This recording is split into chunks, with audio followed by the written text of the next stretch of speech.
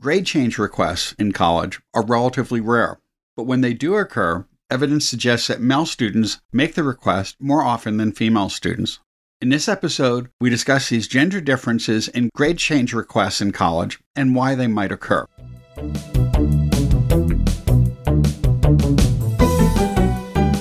Thanks for joining us for T for Teaching, an informal discussion of innovative and effective practices in teaching and learning.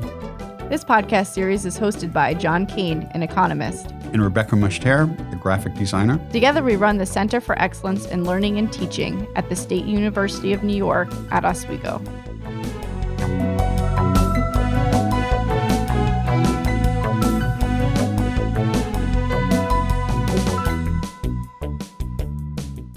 Our guest today is Dr. Cher Lee. Cher is an assistant professor of economics at Colorado State University. Her research focuses on how public policies and social institutions affect the decisions of and outcomes for women. She is also a co-author of a January 2020 National Bureau of Economic Research working paper that investigates gender differences in grade changes. Welcome, Cher. Thank you. It's great to be here. Today's teas are... I have oolong tea from the Ali Mountain area in Taiwan. It is one of the best tea regions in Taiwan. Sounds good. Nice. And I have cranberry blood orange black tea. And I have a mango black tea today. John's looking at me a little strangely because it's very unusual for me.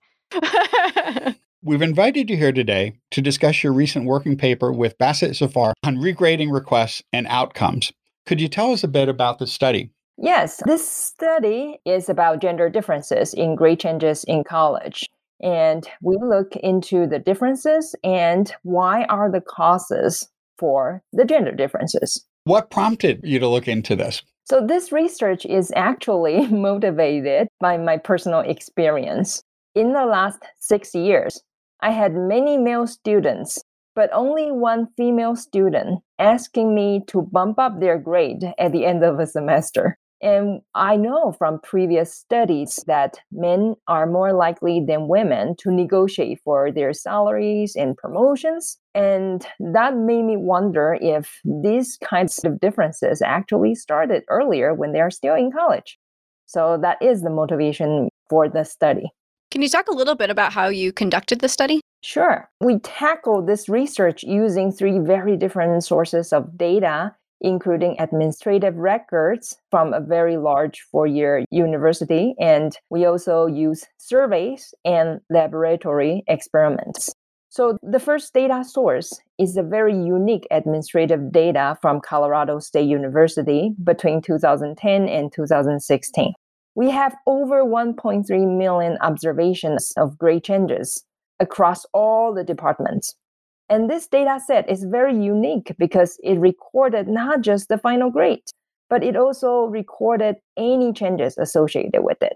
So we focus on the changes made by instructors, and our analysis showed that although grade changes are pretty rare events, 95% of the time they were changed to a better grade. And among those positive changes, men are about 18.6% more likely than women to get a better grade. And the difference in grade changes cannot be explained by the characteristics of students, instructors, and classes. However, the administrative record has several limitations. First of all, it doesn't provide information on the cases when any regrade request was rejected by instructors. And it also doesn't tell us about the grade changes during the midterm or any assignments throughout the semester. And finally, it doesn't tell us what is the scenario that caused the gender difference in grade changes. So we can think about at least 3 different scenarios that all lead to the same data pattern. For instance, the first one is male students are simply more likely to ask, although instructors treat men and women equally. So that is a possibility given the previous literature evidence. And the second potential scenario is that male and female students are equally likely to ask, but somehow instructors are treating men more favorably. And if it is this scenario, we're going to have something to worry about discrimination. And the third scenario we thought about is there may be a difference in terms of the timing of asking. So if men procrastinate while women are more organized throughout the semester and they ask their instructor to make changes while they find any errors during the semester, then they have no need to ask at the end of the semester. So to examine the scenarios, we conducted 2 surveys, one on instructors and the other one on students. And we checked whether the reports are very similar across different surveys. And surprisingly to us, both surveys show pretty consistent pattern that male students are indeed more likely to ask. And we find no evidence that instructors are treating male students more favorably. And we also didn't find any support that there is a timing difference in terms of their asking. That's certainly consistent with what I've observed myself, that males have been more likely to ask both during a semester and after. I don't think I've gotten that many requests generally. Well, I haven't either. I may get 1 a year or 2 a year out of like 700 or 800 students. I can't think of a single one. I know that I have, but I can't think of a particular. Well, your classes are smaller too, so that could be a factor. Yeah, so I also typically only got like 1 to 2 students per semester at making that request. So it jumps out at me when there is only like 1 female student throughout the whole 6 years of my experience. That really makes a difference to me when I compare the frequency in terms of they approach me at the end of a semester. One of the nice things I liked about it was your incentivized controlled experiment that looks at why there may be differences. Could you tell us a little bit about that aspect of the study? Definitely. So focusing on the gender difference in asking, we did this lab experiment to answer that question, in particular in the lab setting. The participants, they basically take a quiz of 20 questions, and their payoff is depending on the grade in the quiz. So we tell them we're going to give them the grade. However, we also tell them the grade is noisy. So we randomly pick 3 out from the 20 questions to randomly grade them. The grade we tell them could be their true grade, but it could also be higher or lower than the true grade. And then they have to decide under 10 different cost scenarios, ranging from paying up to $3.50 to being paid to $1, whether they are willing to pay the cost in each of the scenario to get a regrade. If a participant chooses to pay the cost to ask for a regrade, then the true grade is revealed and their payoff is adjusted, and we subtract the cost they have to pay. And if a participant chooses not to ask for a regrade, then the initial grade becomes final and they will be paid accordingly. And we find that as long as the cost is positive, so basically the participants have to make a payment, men are always more likely than women to pay the cost to ask for regrades. And the gender difference in asking cannot be explained by their difference in risk aversion. We find that other measures, including their difference in confidence level, in their uncertainty about their performance, and personality traits, explain nearly half of the gender differences in asking. How accurate were the students' metacognition in terms of how appropriately they made a decision to request regrades? Did they gain by that on average, or did they lose? So in general, they have pretty good guess about their expectation in terms of how well they do in the quiz. However, their decision here really depends on their attitude in terms of pursuing more aggressively in the regrade or not. And we find that in general, most students who decided to pursue the regrade were likely to get a better outcome. And we find that depends on the cost, basically. So when the cost is low, the more likely a student will get a better outcome because they are facing a very low cost to offset the gain they got from a better grade. And the reason that they are more likely to get a better outcome is due to our lab experiment design. We make it asymmetric, basically. So we are trying to mimic the real world scenario. So from the administrative data, we find that 95% of the time, students got their grade changed to a better grade. Only 5% of the time, it got changed to a worse grade. We intentionally design our lab experiment to allow that asymmetry. So basically, when a student asks, they will have a higher chance to get a better grade than to get a worse grade. How much more common was it for males and females at low and then again at high prices? When there is a cost that really they have to pay out of their own pocket, around like half of male students are willing to pay the cost, while only about 1/3 of women are willing to do so.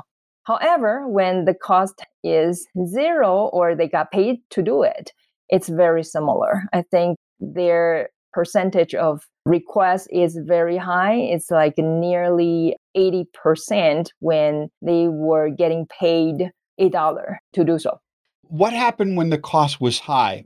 I believe you found some interesting effects for males at that. So when the cost is high, we find that the gain from asking actually disappeared because now the high cost offset the gain made by men. So although men are more likely to ask, they are not always made better off. So they are only gaining relative to women when the cost is relatively low. When the cost is above like $1.50, we see that men are also more likely to see their payoff decrease compared to women. Can you talk a little bit about the gender difference in the regrade requests and what might explain those differences in general after looking at those 3 different approaches that you've taken to study it? So we find that it seems to be there are some subjective beliefs that are different to begin with. So first of all, there are some evidence from other study that men and women are different in terms of confidence level. And men tend to be more overconfident than women in a lot of contexts. So we explore that too in our study, and we find that indeed, when we look into each of the questions they answer, we also ask them how confident they are on each of the questions.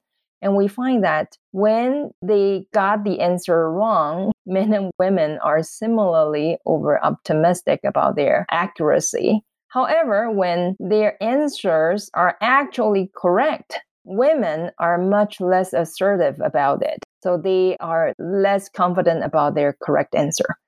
So that is part of the reason that is driving the gender difference in asking. And the other factor that we found are important in terms of the gender difference in asking is about their perception about the potential outcome. So basically the uncertainty they face when they make that decision. So we ask them about like, what is the number of questions you think you got right? And they will give us their best guess. And then we ask them then for that scenario, what is the likelihood you think that's gonna be happening? So they will tell us like, oh, if they are very confident about I'm getting 15 questions right, I'll maybe assigning 100% as the probability for that outcome. If I'm super confident, that is the outcome. But then if I'm not very confident about my guess, I maybe say, okay, 50% probably. Then I'm not really certain about that outcome. So we find that when men and women are giving us those guesses, women are much less certain about their guess. So they are likely to think it could be different outcomes. Maybe it's 14 or 13 questions they got right. So they would also assign the probability of other outcome that they anticipated. And that also explains a very large proportion of the gender gap. And we also find there are some differences in their personality traits. For instance, women are more agreeable than men, so they may be more agreeable to the grade they received and less likely to challenge it in terms of the context of asking. When we start thinking about the impact this might have on GPAs or their academic standing, how does this really impact men and women differently? So the overall impact on GPA depends on how we measure it. For those people who ask, we did a back of the envelope calculation, and we find that for the female students, the accumulative effect from asking is up to 0.43 points in their overall GPA. But for male students, the number is a bit higher. They could receive up to 0.47 points as an improvement in their GPA, conditional on asking. Which is a non-trivial difference in terms of that, especially if you were also to extrapolate and think about the possibility that this is also occurring during the class. Yeah, we take that into account and extrapolating, and that is a cumulative kind of effect we anticipate. If a student's report fraction of courses they ask for a regrade, that would be kind of cumulative effect overall. Do you have any idea of what the not asking is doing maybe to women if they're less likely to ask in the first place? How that might be negatively impacting their GPAs? So in terms of not asking, you are comparing to those who ask. So that raw difference could be low depending on who we are comparing to, or we can compare it to those who actually are successful throughout their time. Then that difference will be up to like 0.4 to 0.5 points in terms of the GPA. At the start of this, you talked about how there's a lot of evidence out there that women are less likely to bargain for higher wages, for promotions, and so forth. From those studies, is there a lot of evidence of similar types of causation? So most of the study we saw before look into their different tendency to ask. And one of the particular research I think is very interesting is in terms of the context. In the study made by other economists, including John List in University of Chicago, in their study, they did a field experiment and they experiment the job applicants' attitude in terms of negotiation for their salary. In their experiment, there are two settings. One is the salary is ambiguous. There is no hint or any information about it. And then they found under that context, men still negotiated for their salary, but women in that context tend not to negotiate. And instead, they signal their willingness to accept a lower offer. In the separate setting, when they make it clear in their advertisement that the job salary is negotiable, then there is no gender difference in terms of asking. Men and women are similarly likely to negotiate their salary when that kind of information is clear. That the social cue is you are able to negotiate. In that case, there is no gender disparity. Women are similarly likely to ask. So we find it relevant in our context as well, because a lot of time professors do not put a clear policy about regrading. So students may have to take that into their own guess, whether this is an appropriate behavior to make and approach their instructors about it. So I found that kind of ambiguity is relevant in terms of the context when the grade change policy is ambiguous. I'd be really hesitant to put in a procedure explicitly for negotiating grade change requests, but I could see how that could make a difference when it's normalized as an appropriate policy. But are there any ways that you can see based on your results where we could try to compensate for this, where we could try to offset this difference in grade change requests between men and women? So in addition to making a transparent regrading policy, I'll be arguing, first of all, we are not trying to push women to over asking, basically. And a lot of time, we also find in some other literature, they find when you pressure women to ask, the results are not always favorable. So that is truly not our intention. The point we make about transparency in terms of regrading is to make that kind of policy more formal and sometimes maybe also imposing some cost in terms of the regrading, in terms of like the professor may be able to regrade the entire exam or the assignment typically would be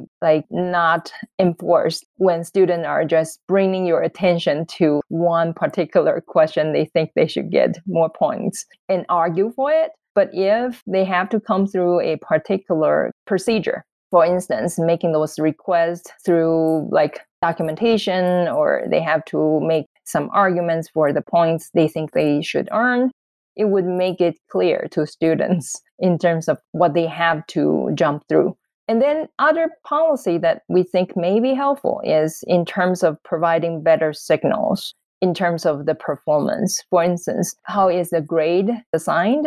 What is the metric? What is the rubric that a professor used to assign a higher grade when a student is performed well? And just really to show them like these are the guidelines why a student would get an A instead of getting a B. What are the distinctions between the different grades, for instance, to make it clear to students why they're getting their grade, especially when the grading is based on something that's more ambiguous, like essay or something. So if you grade essays, make sure you provide a rubric that provides a clear delineation and makes the grading process more transparent to everybody. Exactly. So when the women are getting a grade and they see, for instance, I'm getting a B, but I'm qualified for getting an A based on the rubric, then I'll be more confident that I am eligible to ask the professor in terms of whether my grade is accurate or not. I think it would be interesting then. The next step would be to see if it's not just gender differences in asking, but then also if it's students that grew up in lower income families or other kinds of situations that might be less likely to ask in the first place. Yeah, I think that would be interesting, but we do not have that much information about student income, so we are unable to really look into it. But we do look into some of the different demographics, including their race composition, and we do not find much differences when we account for those differences. And it doesn't seem to be the main reason that's driving those gender differences, but there might be some other interesting question that could be asked in addition to the gender disparity. One of the things that always comes to mind is if you start putting in policies or things that make it more transparent, it still means that a student would have to take action in some way. So they would have to feel empowered to be able to take those actions. So it's always curious to kind of think about those power structures beyond just gender. Right, I agree. But providing something in a syllabus for challenging grades would probably help reduce this based on what you said. Especially because it establishes that behavior as something that would be appropriate in that context. Yeah, exactly. Because when we ask students in our survey, why don't you ask? Because we start asking them whether they ever consider asking their instructor to reconsider their grade at some point. And if they do, we follow up and asking for the courses they consider to make that request and the reasons they decided not to pursue it. And we find that a non-trivial fraction of students actually just never thought of it. So they don't think that is appropriate or that is available. So that is one of the reasons we believe it's good to have a transparent policy in place. So we usually wrap up our conversations by asking, what's next?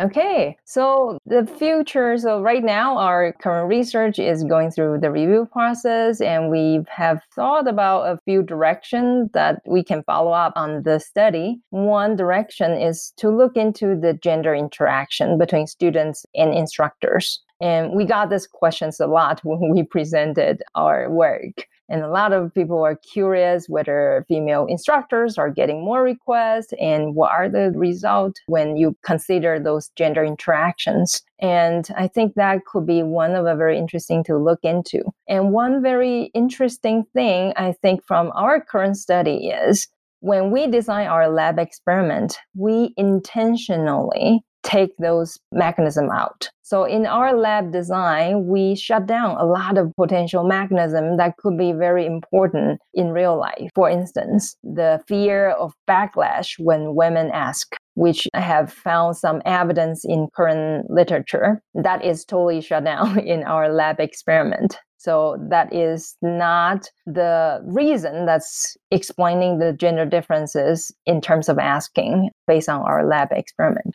And we also shut down the gender interactions because the participants in our experiment do not have to interact with a real person. So they just have to make that decision whether they want to regrade or not. And their wish will be granted, basically. And that also shut down any potential gender differences in terms of negotiation skills. If men have been negotiating all along since they were little, they may become better at it. And that may be contributing to the gender gap in that case.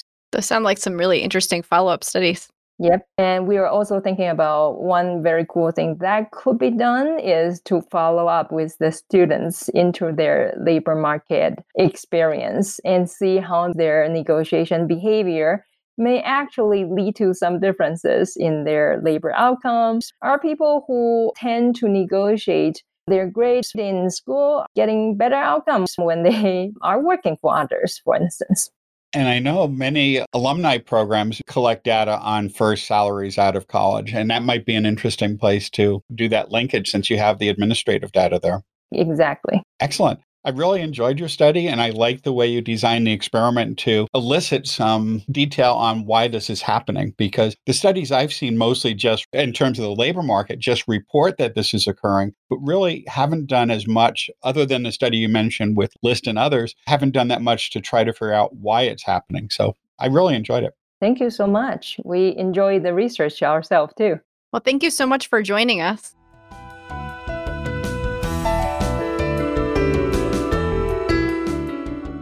If you've enjoyed this podcast, please subscribe and leave a review on iTunes or your favorite podcast service. To continue the conversation, join us on our Tea for Teaching Facebook page. You can find show notes, transcripts, and other materials on teaforteaching.com. Music by Michael Gary Brewer.